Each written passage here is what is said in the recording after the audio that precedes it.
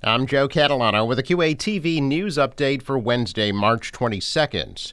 Quincy Mayor Thomas Koch says the recent vote of no confidence in him by the Quincy Teachers Union was disingenuous because it happened before the first round of contract negotiations with a state mediator.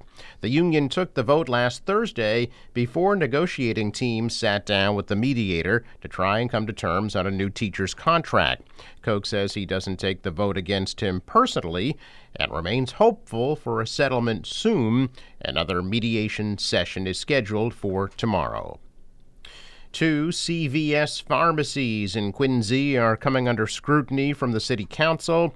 Officials say the Quincy Shore Drive location is rodent infested, has poor dumpster maintenance, a dilapidated fence, and traffic issues.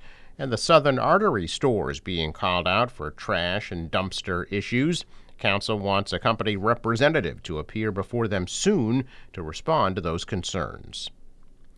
The right lane of Quincy Shore Drive outbound will be closed between Sachem Street and Rice Road weekdays from 7 a.m. to 4 p.m.